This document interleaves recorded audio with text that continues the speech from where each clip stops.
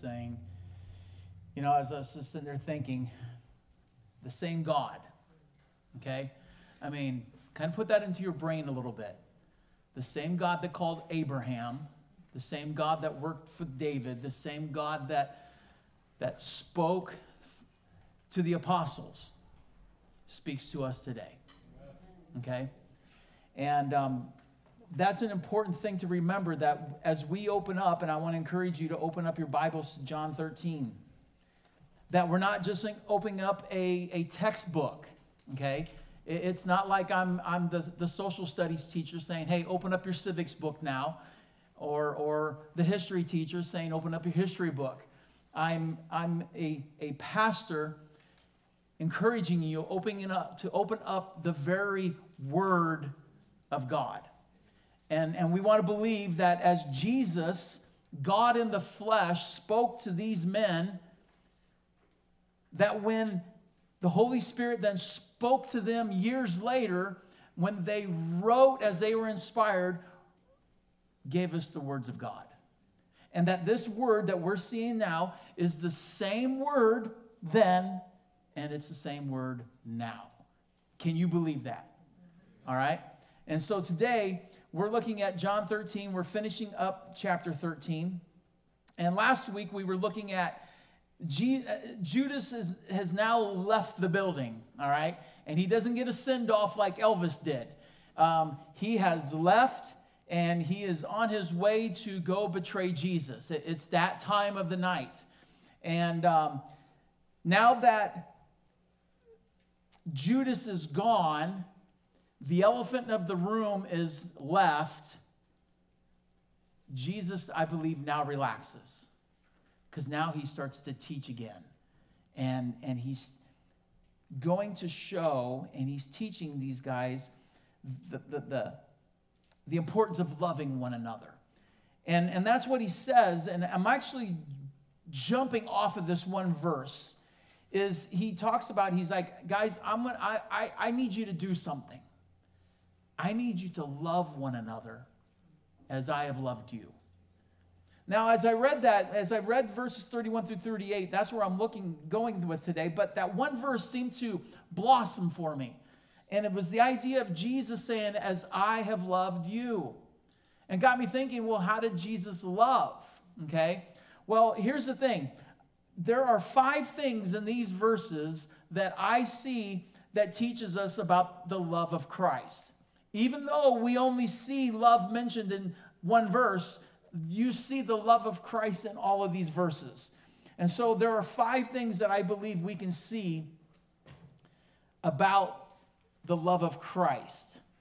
And so here's the first thing that I think we can learn about how we can love like Jesus and learn about the love of Christ. And here's the first one. Love is to be vertical. The first thing about love is it is to be vertical. And so Jesus, starting in verse 31, he says, when he had gone out, Judas has now left the building, Jesus said, now he's going to start teaching the 11. He's going to start having a nice long conversation with these 11 once again. It says, now is the Son of Man glorified, and God is glorified in him. If God is glorified in him, God will also glorify him in himself and glorify him at once. Stop there. Now you may look at it and go, Jim, that has nothing to do with love. Yes, it does. All right, and I'm going to unpack this and show you how it has to do with love. Notice, what's one word that just keeps popping out in those couple verses there? Glorified or glorify. All right? And so those words, glorified or glorify, it means to exalt, to elevate, to honor, to praise. All right? First, Jesus talks about himself, how he himself is going to be glorified. Because if you notice how he says it, he says, now is the Son of Man glorified. He's talking about himself. He says in verse 32, if God is glorified in him, God will also glorify him in himself. He's talking about himself. He's like, God's going to glorify me. and glory is going to come out of me, and I'm going to be glorified. Well, how in the world is he going to be glorified? What picture is he painting here? He's talking about when he goes to the cross. Now think about that. Jesus is saying, here in a matter of hours, I am going to be glorified in my lowest place. The most worst time of my life, the lowest place of my ministry, on that cross, in my death, I am going to be glorified. But how can he be glorified at his weakest moment? How can he be glorified at his lowest place? Here's why. Because Jesus on that cross fulfills his mission. He's going to be glorified because the mission that he came for, what was Jesus' mission? Save people. Jesus told the disciples, I have come to seek and save the lost. That is my mission. My mission wasn't to come to make you millionaires. My mission wasn't to come and make you healthy and wealthy. My mission was to come and save you from your sin. On the cross, that mission is accomplished. On the cross, he's going to be glorified because he's going to radiate the love of God to all people. Now, how is the love of God radiated and shown and glorified? Through Christ on the cross. Because that's what he said. Jesus says that God so loved the world that he gave his only son. He gave his only son to do what? Die. To die where? On a cross. You see, Jesus dies on a cross and it fulfills his mission, but it shouts the love of God.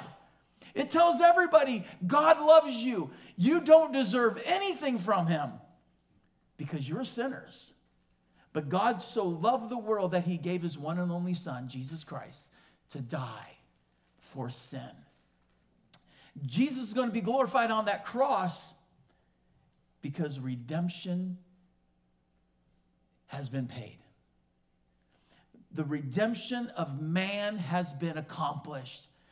We could not get ourselves to God. We are lost forever. We are the sinners. Our sin separates us, as Isaiah says, from God. We're separated from God. There's no hope. We can't get to God's glory. We fall short of God's glory.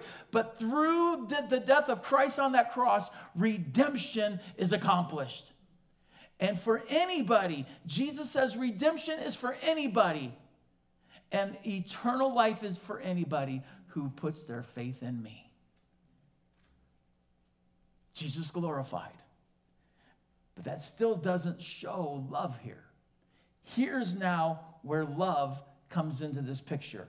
Because not only is Jesus going to be glorified, but look what he says here. Look at verse 31 again. Now is the Son of Man glorified, and God will be glorified through him. That's the picture of love now.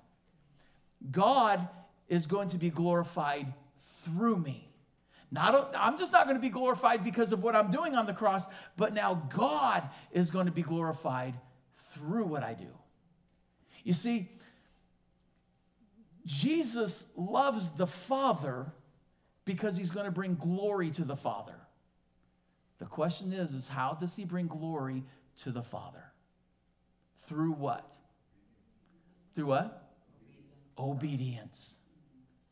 That's how God's going to be glorified through Jesus. Because when Jesus was in the garden, he prayed a very specific prayer. My will not be done, but yours.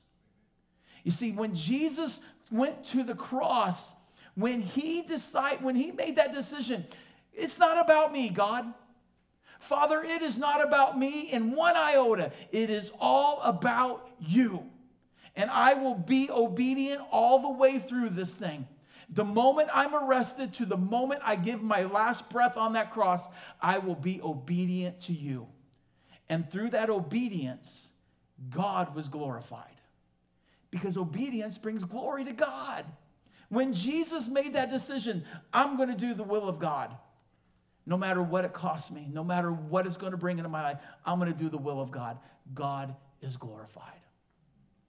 And he's glorified because the Son loves the Father. And through the love of the Son for the Father, the Son brings glory to God. And the Son brings glory to God through obedience. Now, how does that apply to you and me? How do you and I bring glory to God? Lift your voices. Obedience. Oh my gosh, the big O word. Let's just be honest. We're Christians. How many of us love the word obey? We don't. Okay? The word obedience or obey almost becomes a stigma in the church because people will say this, well, with grace and God loving us, it's not about obedience, it's about grace. It is about grace. But because of grace, guess what I do? I obey. And obedience isn't, and I think we get this weird idea that obedience is just you don't smoke and you don't go to movies, and it's all about these weird, dumb rules that man makes up. And it's not. Obedience is taking the word of God and going, God, it's about what you want me to do. What does God want me to do? And the idea to bring glory to God is if I love the Father, and I would hope that if you are a believer in Jesus Christ, it's not just you saying God loves me, but I love God. I love the Father. And because I love him, I want him to receive glory through me. So the obvious question is how does God get glory through you? Through obedience. So here's how God gets glory. The idea is that when you and I become a follower of Christ, when you come to know Christ, your next step is then I start to grow in Christ. It's not just coming to know him and then continuing to live how I want. I come to know Christ and then I grow in Christ. And as I grow in Christ, the one thing that should start to change is my heart's desires. You see, Jesus' heart's desire, was it for himself or for the Father? It was for the Father. God, whatever you want me to do, I'm going to do it. So as a believer in Christ, as a follower of Christ, guess what my heart's desire then is? Father, I want to obey you. Father, I want to live to the best of my ability. I want to walk like Christ. I want to live like Christ. I want to act like Christ. I want to talk like Christ. I want to sound like Christ. Are you going to do it perfectly? No. But should you progressively be doing that? Absolutely. Paul tells us in Philippians, he's like, you know what? I want to be perfect, but I'm not there. I'm far from being there. So here's what I do. Every time I mess up, I look back, but then I forget about what I've done.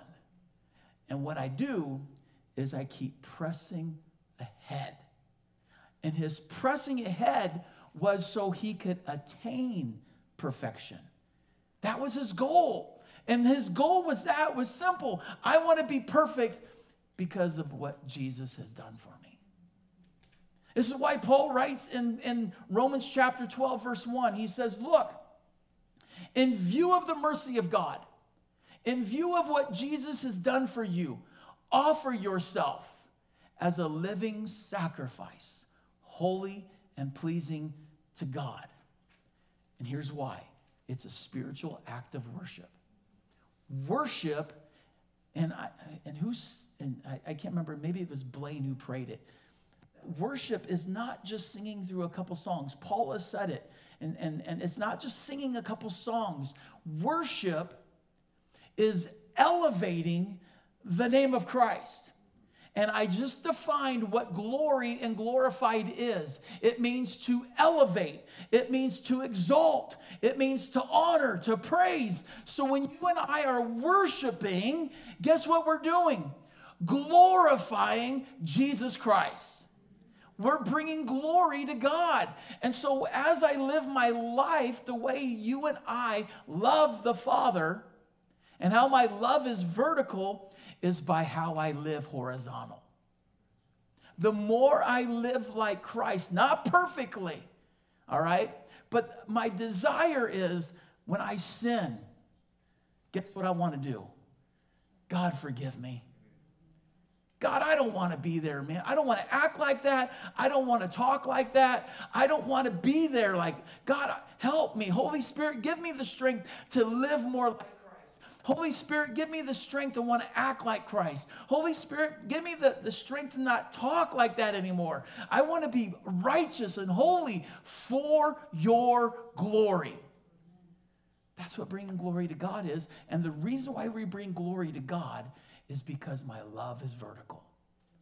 And when my love for the Father is vertical, it's going to affect what I do horizontal. And so, first thing we see about love is that it needs to be vertical. Here's the second thing. Love will be costly. It's going to be vertical, but at times it's going to be costly. God's love for people cost him what? No, God. His son. Jesus' love for people cost him what? His life. Okay? So love cost God something. Love cost Jesus something. Are you exempt? Nope. If you and I love, if we love the Father, that's where it starts, and I love Jesus, then that will flow into loving people. And as I love the Father and as I love Jesus, that's going to cost me, okay? Because the way I love the Father is not just verbally, okay? Yeah, we say, Jesus, I love you. But how do we truly show Jesus we love him? By things we do. And those things come out horizontally by how we do it with others. So, as I love the Father, as I love the Son, I love his church. And let's be honest, love costs. If you truly love people, it's going to cost you some time, right?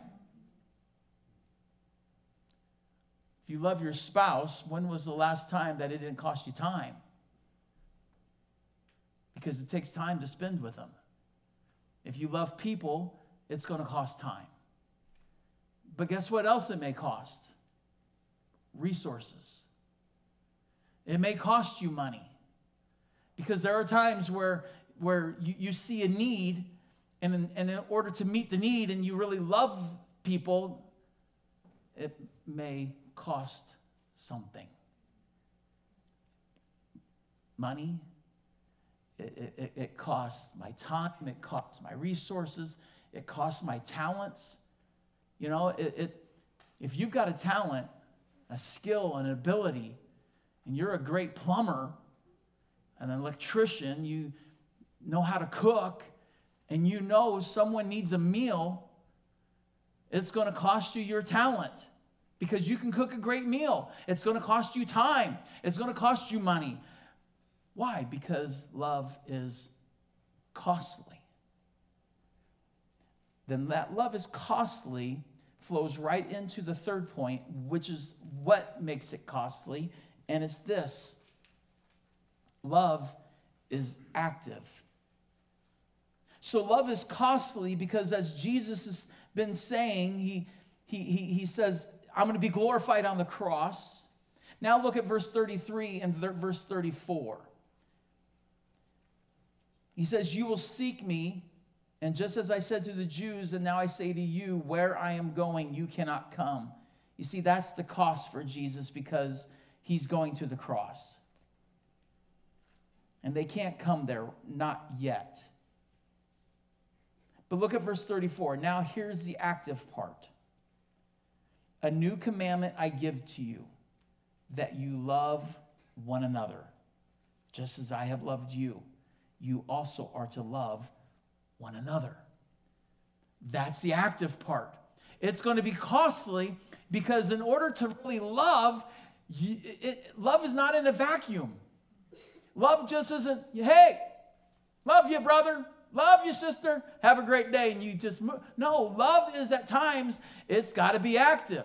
That's why he's saying, love one another.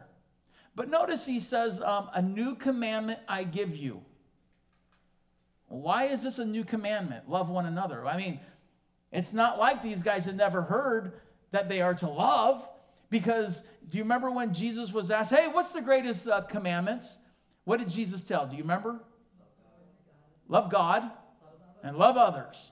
So it's not like these guys had never heard this message. It's not like they didn't know what the Old Testament said. They knew they were to love God, to be vertical, and to love others and be horizontal. But now here Jesus says, a new commandment I give you. Love one another. Why is that new? Because of what was about to start. The newness of something was about to start. What was about to start? The church. That was new. That had never been seen before, talked about before, heard before, and now Jesus is like, something is about to take off, guys. That's why you need to wash each other's feet. You see, this is why you got to learn to serve one another. And something's about to happen, guys, and this is why you've got to love one another. Because once the church explodes, and in this moment, they still were clueless. In this moment, they're like, I don't know what he's talking about. But after he ascends into heaven and the Holy Spirit comes down, the church explodes. Now, all of a sudden, they've got to learn how to serve one another. They've got to learn how to love one another. Why? Why does the church have to serve one another? Why does the church have to love one another? Here's why. Because the world's not going to do it. The world's not going to take care of the church. When was the last time that people in the community or the culture calls up the church and says, hey, we see you're struggling. Can we come and serve in the church? Can we give our money to help pay for the bills in the church? Hey, can we, lead the small groups? No. The culture does not take care of the church. Guess who takes care of the church? The church. Okay? So if you are a believer in Jesus Christ, the church represents what of Christ? The body of Christ. When you become a member, a believer in Jesus Christ, you become a member of what? The body. You become part of the body. A finger, a toe, an arm, an eye, an ear. I don't know what you are, but you are a member of the body of Christ. And in order for the body of Christ to take care of itself, to heal itself, to strengthen itself, to build itself up, guess who has to take care of it? The body of Christ. That's our job. So our job is to love one another. You see, this is why it's going to be costly. You see, this is why if my love is vertical, first and foremost, if my love is vertical, I love the Father and I love the Son. If I love them, again, if I love them, guess where it's going to show? In his body. Because loving the Father is not me just praying, God, I love you. And then I just go on and do what I want. And live how I want, act how I want, behave how I want. But Jesus, I love you. And then no, Jesus, I love you. And here's how I love you. I'm going to serve the body.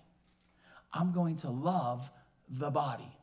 So the question is how do you and I practically every day, and this class participation time, all right? Class participation time, how do we, the body of Christ, how do we love one another? Give me some practical things. How do we do that? Huh? Meals. Encouragement. Pray. Serve one another. Help them out. Encouraging. Spend time. You guys are hitting the nail heads. That's what we do. That's how we love one another. All right? Now you notice Jesus says to all 11 of them, love one another. He did not look at Peter and go, Peter, you're the next pope.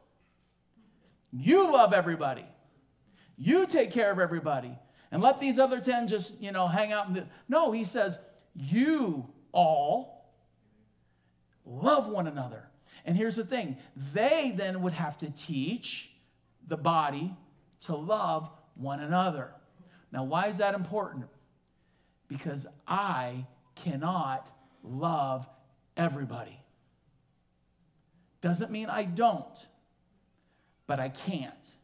But yet there are some people, and I'm telling you, we've had people leave this church because they did not manage their expectations correctly.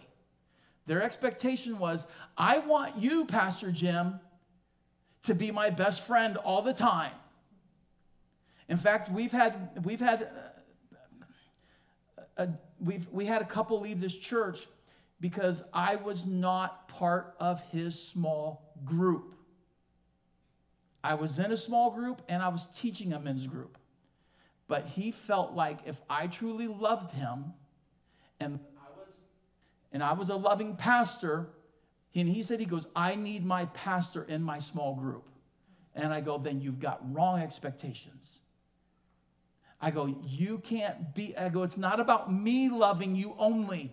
I go, it is about you being in that small group and being loved by the other guys in the group. I go, that's what loving one another is about. And he didn't want to hear it. Ended up leaving the church over that. And that's not the first time. Loved ones, listen to me. I will pray with you. And I will go out to lunch with you and talk about ministry. I will come and visit you at the hospital. I will do whatever I can. But I cannot meet every single need of yours. If you feel like you need to be loved by people, you've got to get past me and you've got to let everybody love you. That's the way it works. That's why Jesus did not say, Peter, you're going to be the rock, you do this thing. He says, no, all 11 of you love one another. So all of you, we all got to love one another. I need you to love me, I'll love you. But guess what? Alex and Denise, they need to be loved and they need to love people. Hope and Harold, they need love, but they need to also love people. So guess what? There are times, if you hear of someone, you read the prayer request, and you know someone just had surgery.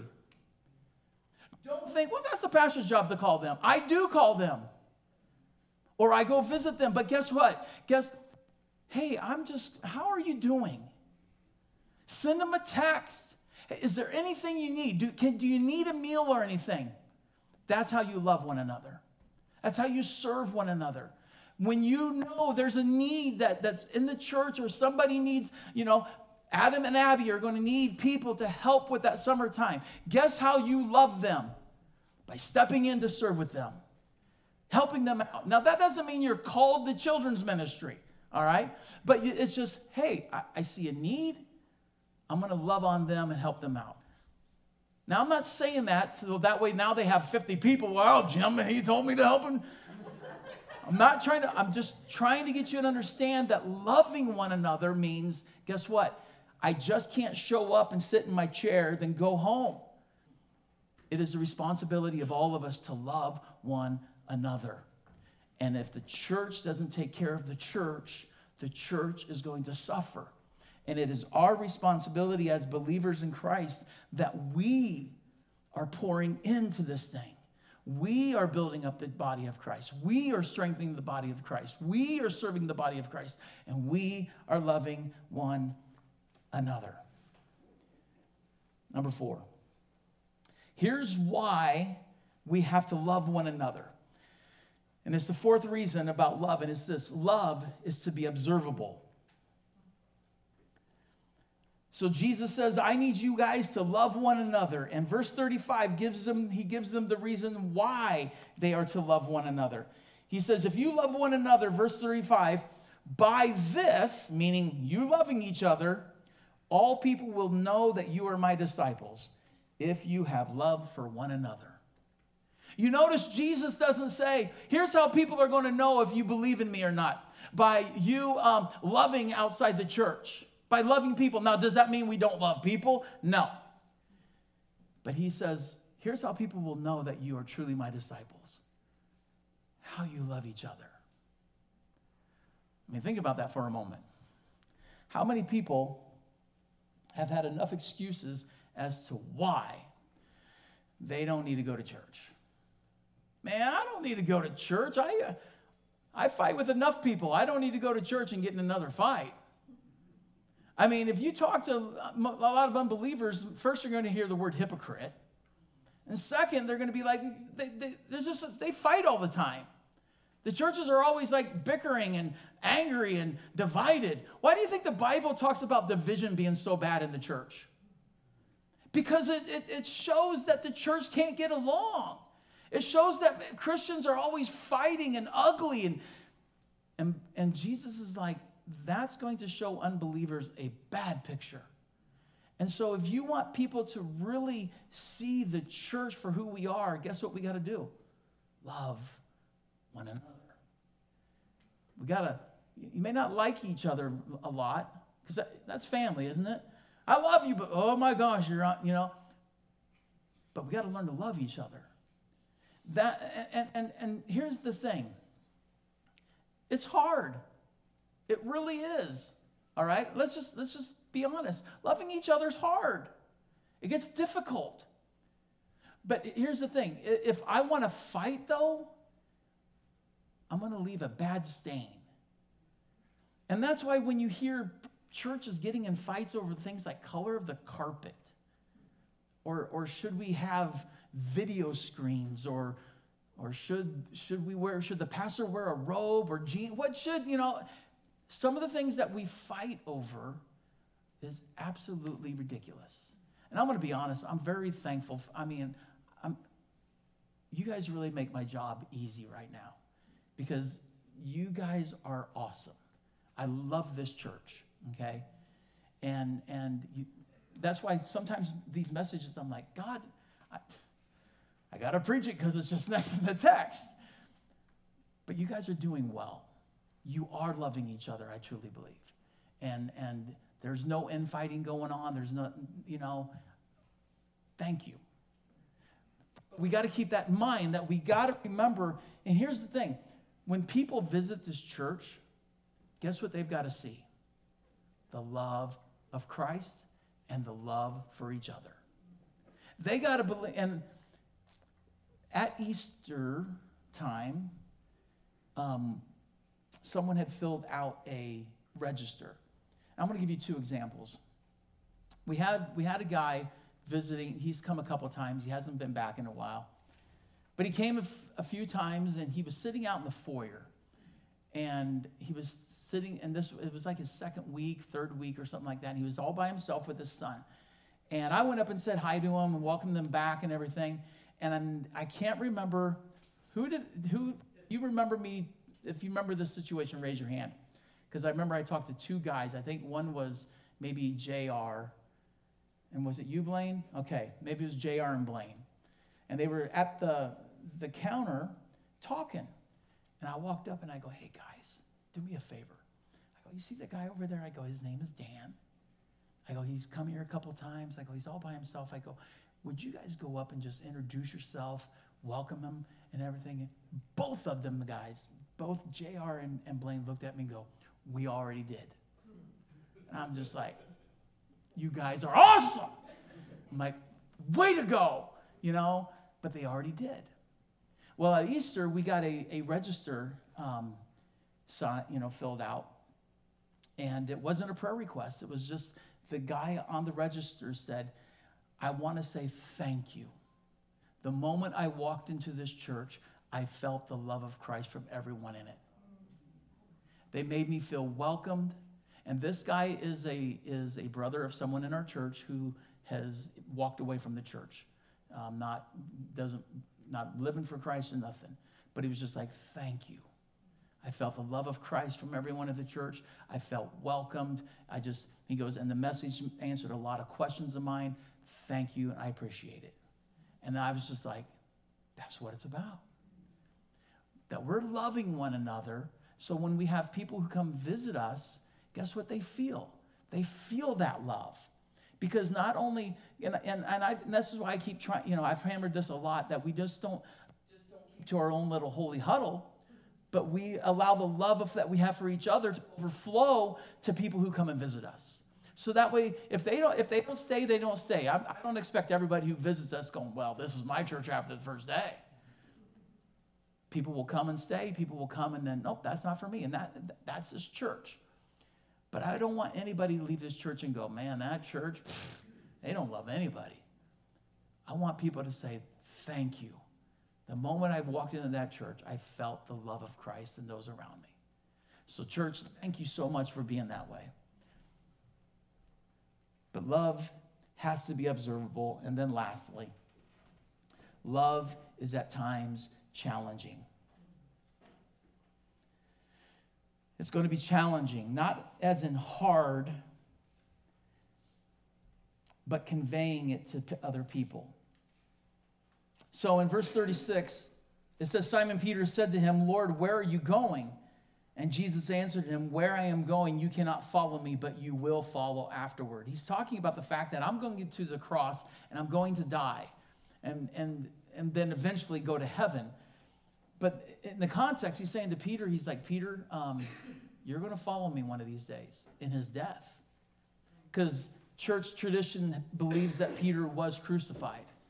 And so Peter would follow in his death after Jesus. But in verse 37, Peter said to him, Lord, why can't I not follow you now? I will lay down my life for you. Man, Peter's just throwing it off now. He's just like, all gumption's coming out. I'm like, here's who I am, Jesus, man. I'll lay my life down for you. Now, you'd think Jesus, being Jesus and loving, because we know from the beginning of chapter 13, it says that Jesus loved his own and loved him to the end. So in this context, is Jesus still loving Peter? Yes or no? Yes, absolutely. Big love for Peter. So you would think that Jesus being, all gracey and all lovey would be like, oh, Peter, thank you, man. I appreciate that. You're a good guy. Let's go, man. And then put his arm around him. Let's go for a walk. I really appreciate it. No. Jesus is like, because I love you, dude, here's what I got to say to you. He says, Jesus answers him, will you lay your life down for me? Truly, truly, I say to you, the rooster will not crow until you have denied me 3 times. That's love. That in love, Jesus had to look Peter right in the face and go, dude, you better check yourself because you're not going to lay your life down for me. And he had to challenge him. And he had to go, I love you, but you're going to deny me. You see, the love of Christ was not like, well, I don't want to offend Peter. I don't want to make him upset. So you know what? I'm just gonna just let that lie and just, let's talk about something else, Peter. No. It's like, Peter, I love you, but here's what you're going to do. And it's going to be hard for you. He had to confront that. He had to challenge that because he loved him. And you know what? God does the same thing to us. And I'm going to look at this. I'm going to close with these 2 thoughts. One is that God does that to you and I. That the Holy Spirit will convict you of your sin. As I said earlier, that God's love is not a pampering love. It is a perfecting love. When you come to know Jesus Christ and the Holy Spirit dwells within you, the only job the Holy Spirit has within you is to change you and transform you more and more and more into the image of Christ. And when that isn't happening, because you and I are sinners still, we're still wrapped in flesh. So when you and I get selfish and we still want to sin and we want to do it our way and act our way, talk our way, behave our way, guess what the Holy Spirit's going to do? It's going to poke you. When you hear a message and there could be something I didn't even knock on the door in your life right now, and the Holy Spirit's poking you. And you'd be like, why is Jim talking about that? Why did you talk to Jim about that this week? Why is it? You ever feel like that sometimes? Because the Holy Spirit's poking you. The Holy Spirit knows what's going on in your life. I don't need to know. The Word of God through the Spirit of God knows exactly where to poke you. And the Holy Spirit will poke you and poke you and poke you. And he's going to keep talking to you. He's going to keep convicting you, because the idea is that you and I will have our eyes open and go, why am I doing that? I don't want to be acted out. And Jesus, change me. God, forgive me. And we keep trying to be more like Christ. But the Holy Spirit will convict us in that. Now understand this. There is a difference between conviction and shame. A lot of people feel shame, and it's not the Holy Spirit. You see, conviction is the Holy Spirit whispering to you, that's wrong. Don't talk like that. Don't act like that. You should have done that. You should have treated that person that way. Let's do better in that. Here's what the Word of God, and it takes, and it makes you, it pinpoints something in your life, and you're like, I don't want that. Shame comes from the enemy, and shame is you're worthless. You're horrible. You're bad. You're no good. If those are the thoughts you're having when you mess up, I'm worthless. I'm such scum. I hate my life. Why, that is not the Holy Spirit. That is the enemy lying to you.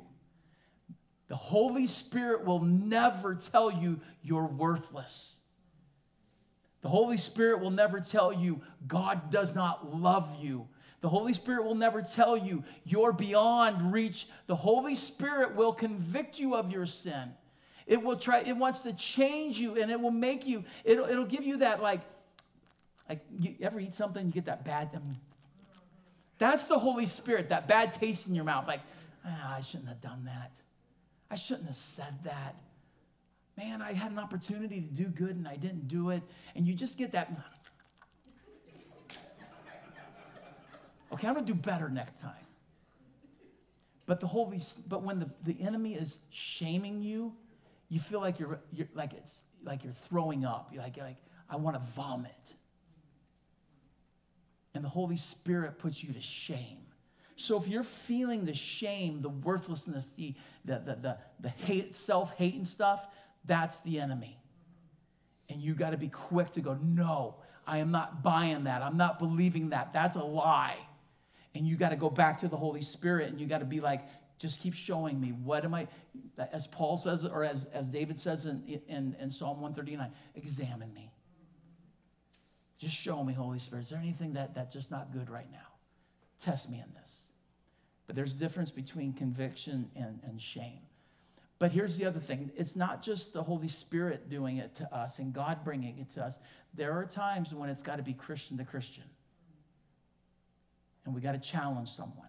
When someone is living in just open, blatant, sinful action. I'm not saying we're sin police. We're not going around going, okay, who's doing what? Let's find it out. No. If Adam, I'm going to use you for example. Adam is an elder, leader in this church. If I found out that Adam was all of a sudden like cheating on his wife, what's the loving thing is to do what? Well, Adam will figure that out. Adam, I'm going to love on you, man. You do what you need to do, or is it going, Adam, what are you doing? Adam, man, you can't be doing that. You need to get back with your wife, knock it off, and then we have a hard conversation. That's the loving thing. Because Paul tells us there are times that we got to speak truth in love.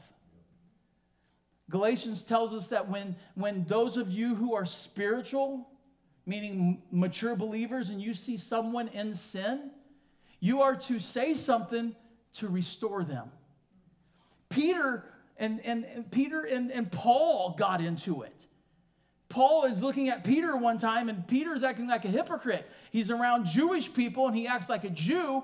And then he's around non-Jewish people, and he's acting like them. But when he's around these non-Jewish people and their Jewish friends show up, he's like, oh, I can't be around you. And he's like going back and forth. And Paul's like, dude, you are such a...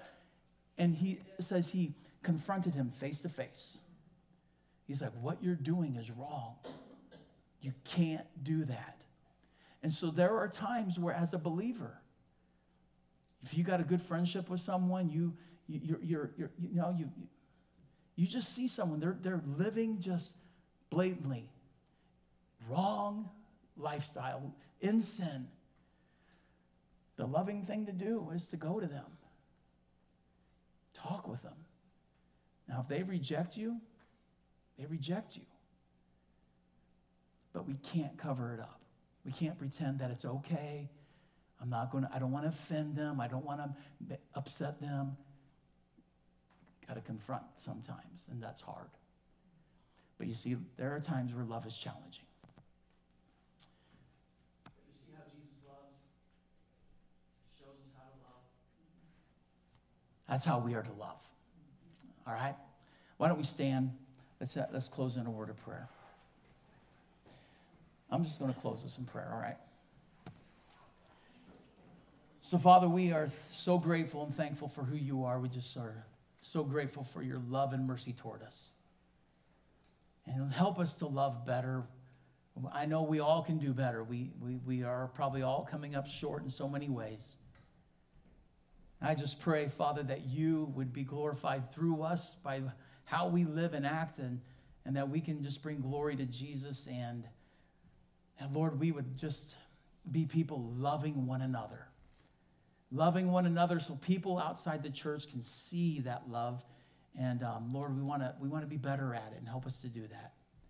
So God, we just thank you that we've been in your house today. We just thank you that you've been moving in our hearts, and that your word has been active. And Lord, we've just been in your presence. Lord, as we go away this week, help us to love. And we just thank you and praise you, Father. In Jesus' name, amen.